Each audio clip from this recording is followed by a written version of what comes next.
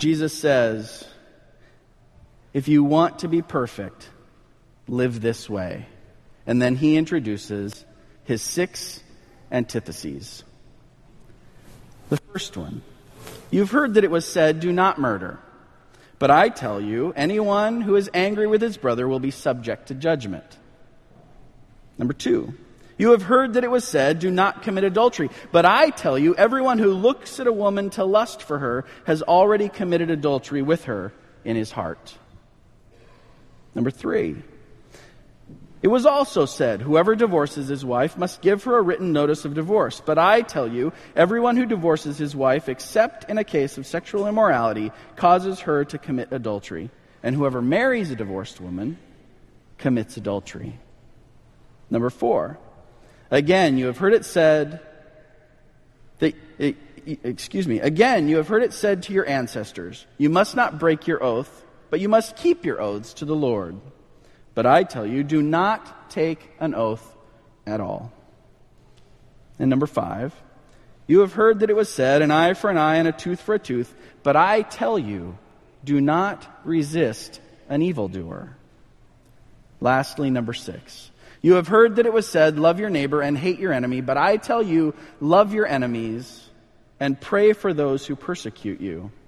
The statement of, but I say to you, involves an authority that is completely alien to the spirit of the rabbis of Jesus' day. Today, people are more than happy to speak with authority. To prove that, all you have to do is read the bottom half of the internet. Go to any internet page and read the comments section. The world is filled with people who, rightly or wrongly, informed or otherwise, are more than happy to share their opinion. So if someone showed up today and said, you've heard it said, but I say unto you, we would shrug our shoulders, say, okay, fine, thanks for that. It's obviously your opinion. And we would go on our way without thinking otherwise. But in Jesus' day, this was so uncommon. The rabbis would never have pit their views against the widespread accepted interpretations of Scripture. They preferred to support differing interpretations by appealing to other, earlier representatives of the rabbinic tradition. Meaning, it's a lot easier to quote someone who's dead. If you want to make a point, just quote someone who can't argue with you. Jesus' remarkable use of the phrase, but I say to you, is only explained by his identity as the messianic bringer of the kingdom. It is the Messiah's interpretation of the Torah that is ultimately authoritative. This means Jesus speaks with authority because the present voice of the living Savior always trumps, at any time, our human interpretation of the Holy Scriptures. Now, let me say that again. Jesus speaks, present tense, with authority, because the present voice of the living Savior always trumps, at any time, our human interpretation of the Holy Scriptures. That should sound scary, especially to those among us who desire a definitive, final interpretation or understanding of Scripture. But to deny the importance of present truth would immediately negate what it means to be a disciple of Jesus Christ. And in our faith tradition, what it means to be a Seventh-day Adventist. It is important to note, however, that Jesus' antitheses, the but I say to you element, does not so much oppose the law, does not oppose the law itself, but it opposes a shallow and inadequate interpretation, a shallow and inadequate understanding of what the command entails. Jesus, the author of the law itself, is calling his followers to obey the timeless spirit of the law rather than the rote obedience of its letters. So with that out of the way, let us continue with our outline. Jesus' sermon continues in Matthew 6, where he preaches about the outward versus inward righteousness. And in the middle of that, in fact, in the very middle of his sermon, it includes the Lord's model prayer. Right smack dab in the middle of Jesus' graded recorded discourse or proclamation is the Lord's Prayer. I do not believe this to be happenstance. Jesus then goes on and talks about our dependence upon God and continues us into what Matthew records, and we deem Matthew 7, where we have various teachings in the Golden Rule. And if we get nothing from the Sermon on the Mount, except for the Golden Rule, we'll probably be better. We probably will be doing better than we already are. Then Jesus goes on with the conclusion of the sermon. I have a confession to make. I'm a bit of an antagonist. I like to push people's buttons. I like to tease. I think it bugs Pastor Alex sometimes.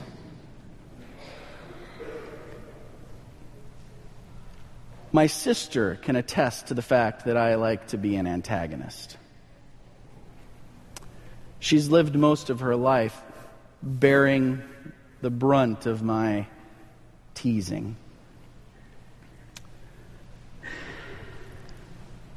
I don't like it, though,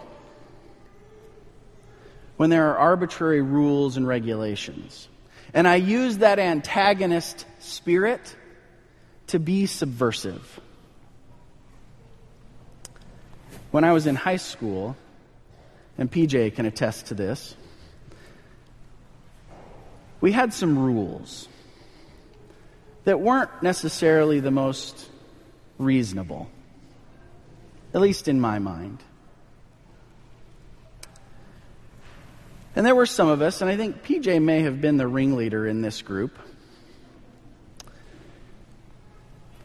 We looked at the dress code, and we thought, this is ridiculous. The rule was, one of them, in fact, there were so many rules that you probably needed a law degree and a law library to contain the volume of dress code rules.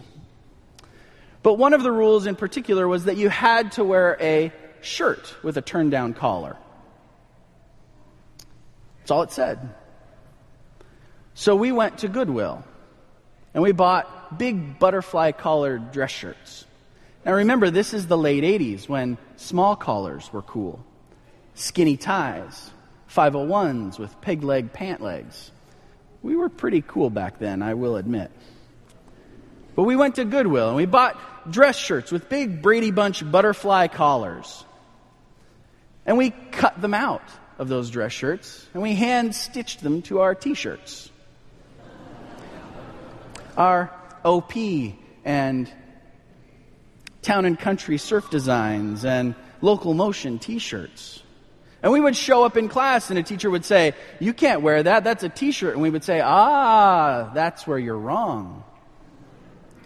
This is a shirt with a fold-down collar. It's sewn in. The letter of the law. And we used the letter of the law to completely subvert the spirit of the law. And it drove teachers nuts. But then one day someone new showed up on campus. It was a new principal. Some might think a new sheriff in town. And do you know what he did? He solved the problem. He solved the problem not by putting his foot down and saying, I'll kick you out. He solved the problem by saying, we're not going to have a dress code. Well, except for one sentence.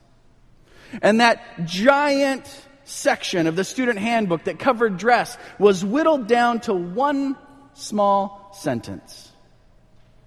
Neat and appropriate for the activity. That's all it said. And you know what? The problem was solved.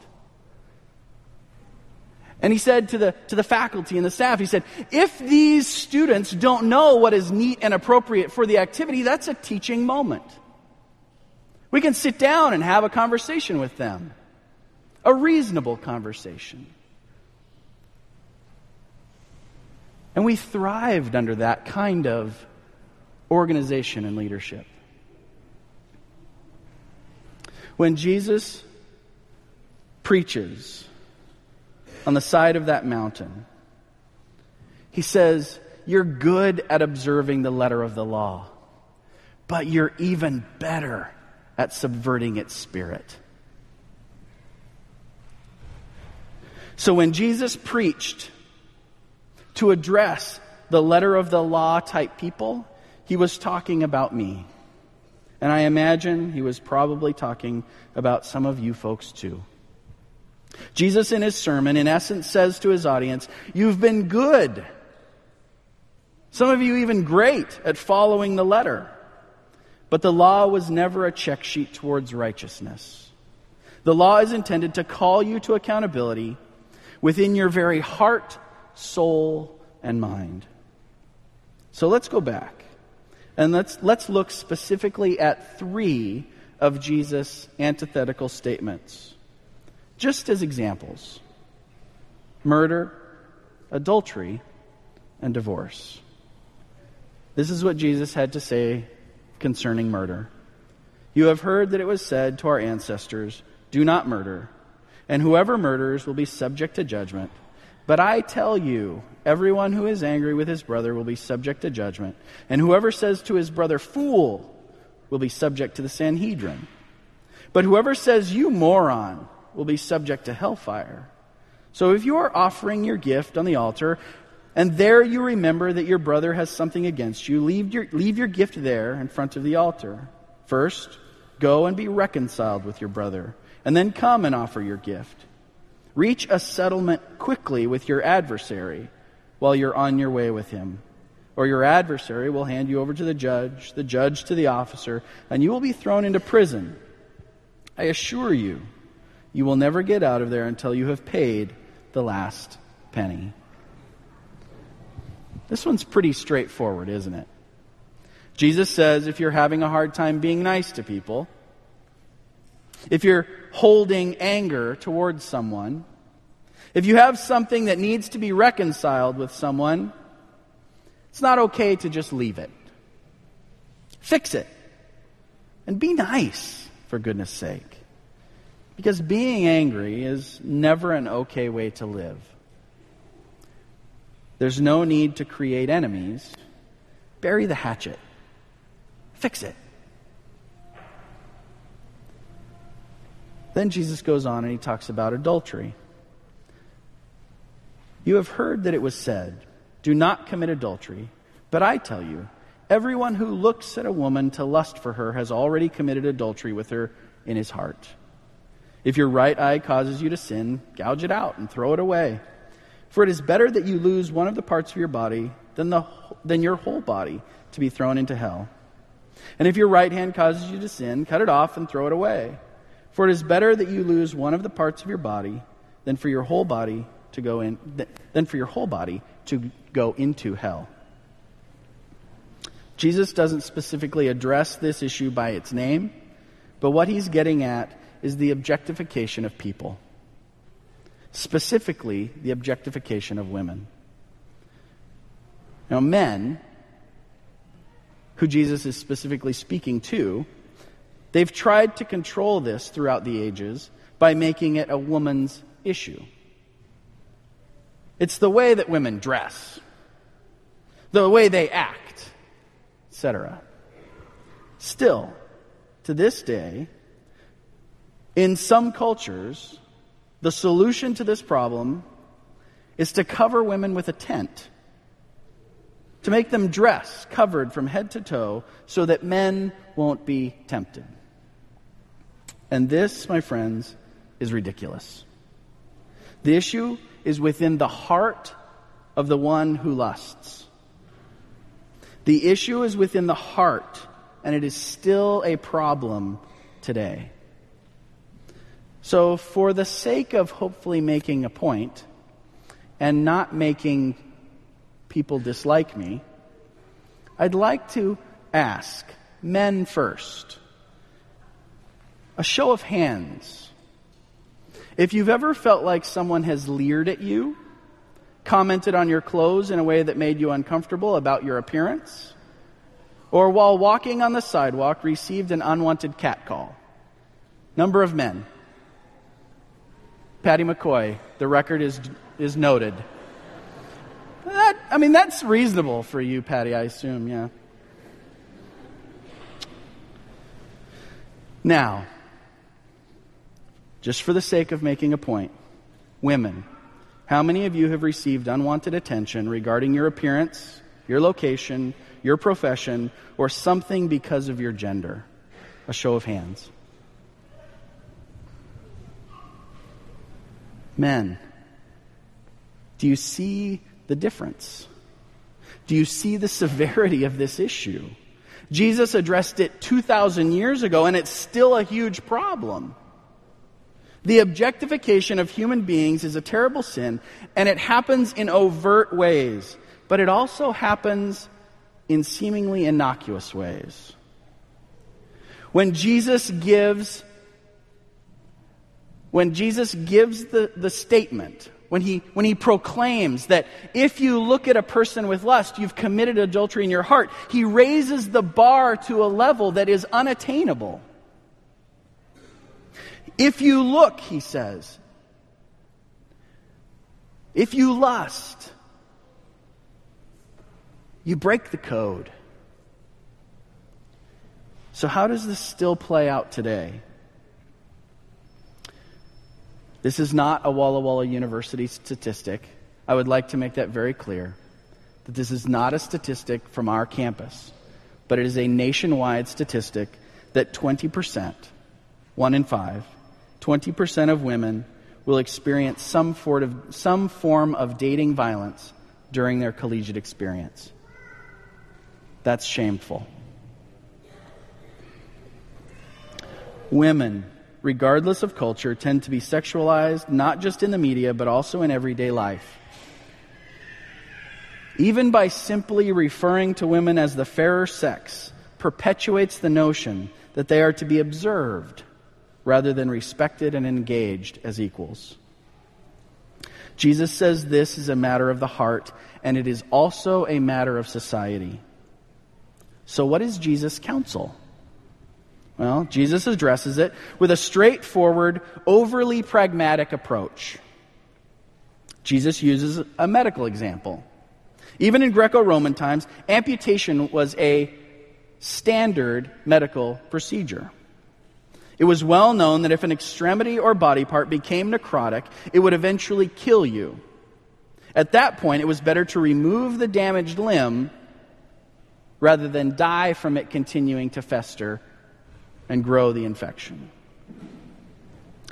Jesus says, if part of you is going to keep you from living in the kingdom of heaven, it's better to cut it out. He is using hyperbole to emphasize his higher point. His higher point being, it is better to make sacrifices willingly rather than suffer the ultimate loss of losing eternal life unwillingly.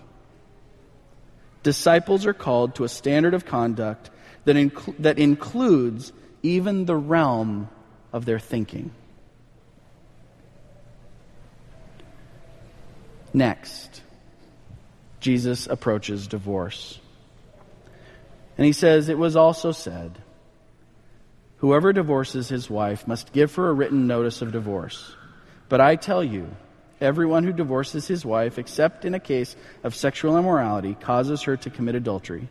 And whoever marries a divorced woman commits adultery. It is common knowledge that in biblical times, if a woman was divorced, she didn't have very many options. Hopefully there would be family who might take her in and care for her. But more often than not, the life that would sustain her would be a life of prostitution. Jesus is speaking very practically here when he approaches the issue of divorce. Later on in Jesus' ministry, some Pharisees decide to ask Jesus about this. It's recorded in Matthew 19.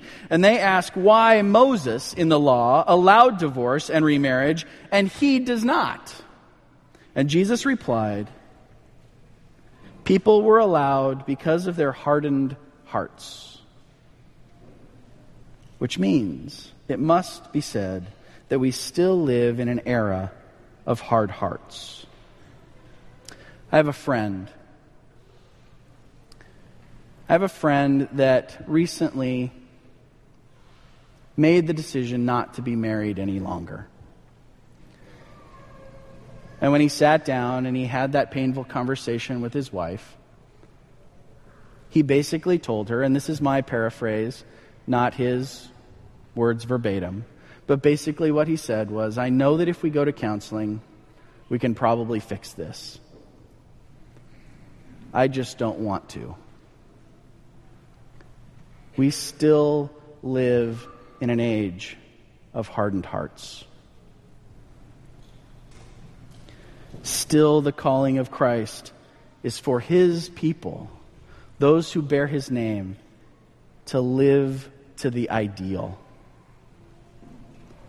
Did you know that 50%, and this is according to the U.S. government, 50% of currently married women in the United States, if given the opportunity, would not marry their current husbands again?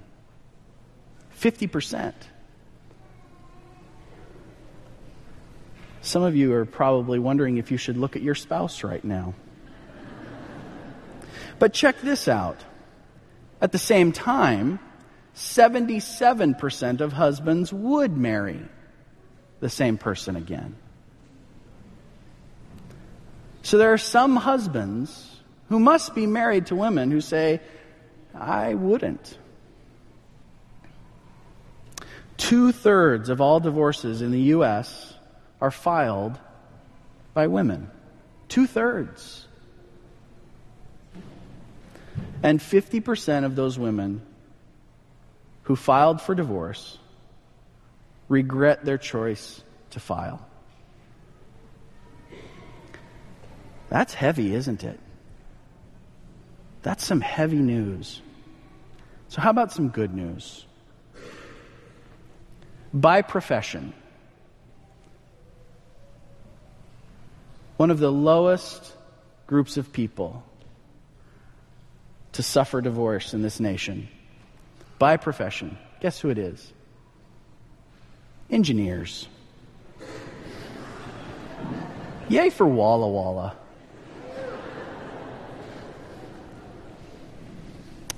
So why is divorce such an issue?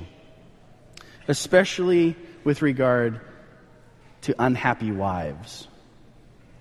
Doctors John and Julie Gottman, who arguably are the top marriage psychologists today, say that successful marriages are built on two traits: kindness and generosity.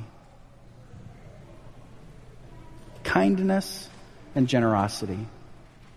Successful couples show genuine kindness even during an argument. They show it in big and small ways every single day. Kindness. They also say that kindness breeds kindness. Successful couples also view their partner's intentions with generosity. And they generously share in each other's joys. Which means that a lot of the time, divorces happen when kindness and generosity don't exist in a marriage. And who's more likely to notice that lack of kindness and generosity first? The wife. And then loneliness sets in. it is important to note that Jesus, when speaking specifically about divorce, makes concession for unfaithful partners. And we are smart enough to know that there are a lot of ways to be unfaithful. Ellen White corresponded with a woman back and forth via letter. It's recorded in the book The Adventist Home. And the letter is entitled, her final response is entitled, "To a Hopelessly Mistreated Wife." Ellen White writes, "I have received your letter, and in reply to it, I would say, I cannot advise you to return to D unless you see decided changes in him. The Lord is not pleased with the idea he has of what it is due a wife. If he holds to his former views, the future would not be better for you than the past has been. He does not know how to treat a wife." I feel very sad about this matter. I feel indeed sorry for D, but I cannot advise you to go to him against your judgment. I speak to you as candidly as I spoke to him. It would be perilous for you to again place yourself under his dictation. I had hoped that he would change. The Lord understands all about your experiences. Be of good cheer in the Lord. He will not leave you nor forsake you. My heart goes out in tenderest sympathy for you. It was a good letter to a hurting woman. And I would argue that reconciliation is always Jesus' ideal. Yet, even he makes concessions for unfaithfulness to one's marital vow. So looking at these three examples, these three antithetical statements with regard to the way that people had understood the law, some questions must be asked. Does the radical demands of Jesus' sermon point only to a level of personal ethics? Or does he intend a social dimension as well? Does the sermon represent a realistic utopianism? Is the idealism of the sermon mainly intended to demonstrate the need of grace and hence to drive us to the gospel? I will let the theologian Donald Hagner answer these questions. He writes, "We assume the perspective of the sermon describes the ethics of the kingdom, thus explaining its idealism.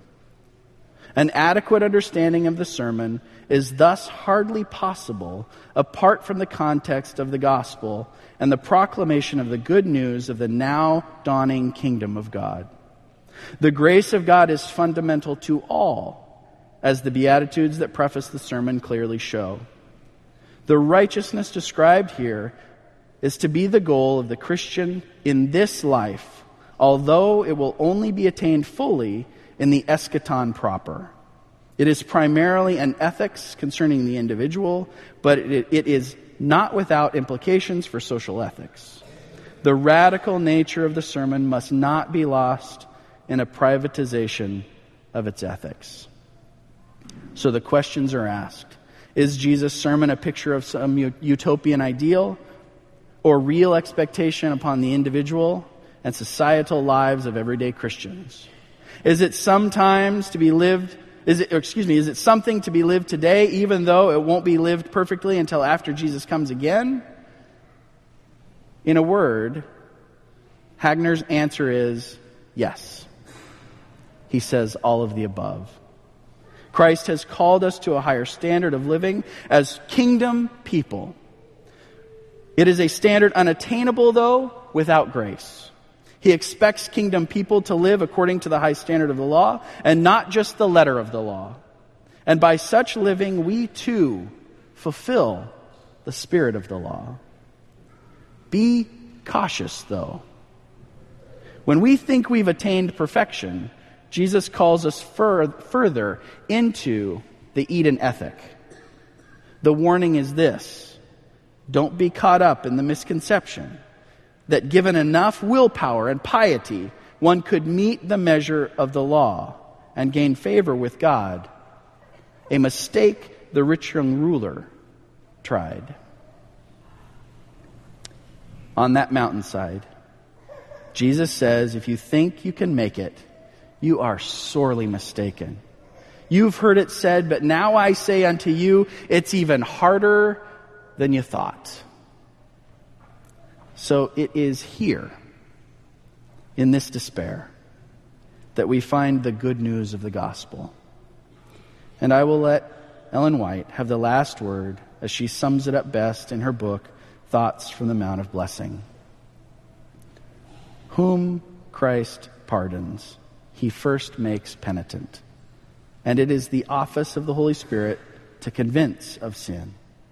Those whose hearts have been moved by the convincing Spirit of God see that there is nothing good in themselves. They see that all they have done is mingled with self and sin. Like the poor publican, they stand afar off, not daring to lift up so much as their eyes to heaven and cry, God, be merciful to me, the sinner. And they are blessed. There is forgiveness for the penitent. For Christ is the Lamb of God, which takes away the sin of the world. God's promise is, though your sins be as scarlet, they shall be white as snow.